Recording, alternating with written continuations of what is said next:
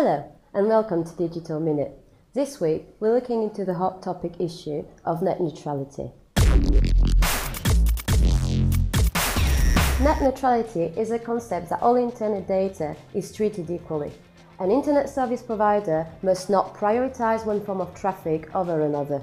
Essentially, someone's holiday snaps on Facebook are treated in the exact same way as your web conference or this very episode of Digital Minute.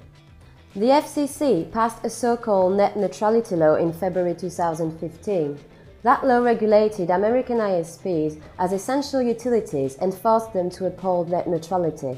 But under Donald Trump, the FCC has a new chairman and that law looks like it could be repealed.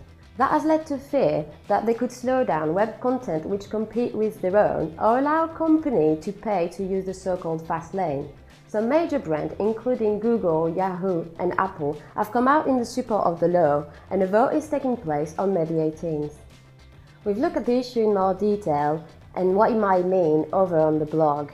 Thanks for watching. I'm Marion Middle and that was your Digital Minute.